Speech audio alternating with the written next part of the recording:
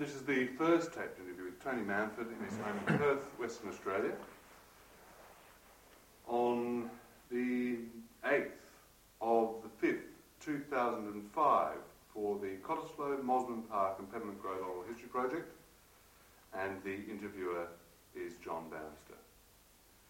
Tony, can we please begin the interview by you telling us your full name and where and when you were born, please?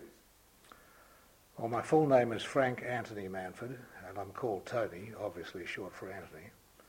And I was born in Perth on the 15th of November 1931.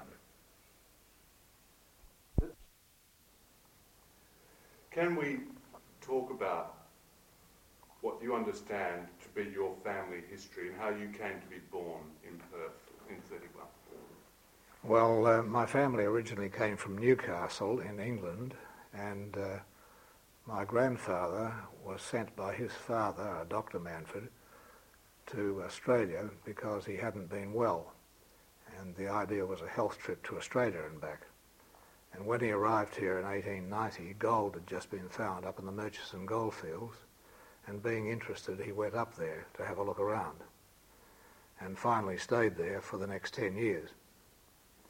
He then left here to go and serve in the Boer War in South Africa, where he married an English girl and came back to Western Australia at the end of the Boer War, at the end of his service, and moved to Peppermint Grove in 1904. Do you know why he chose Peppermint Grove?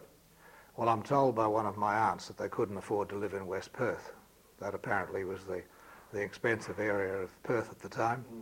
And so they came to Peppermint Grove, which of course would have been quite isolated in those days, with just a rail track going from Perth to Fremantle and very limited motor transport of any sort.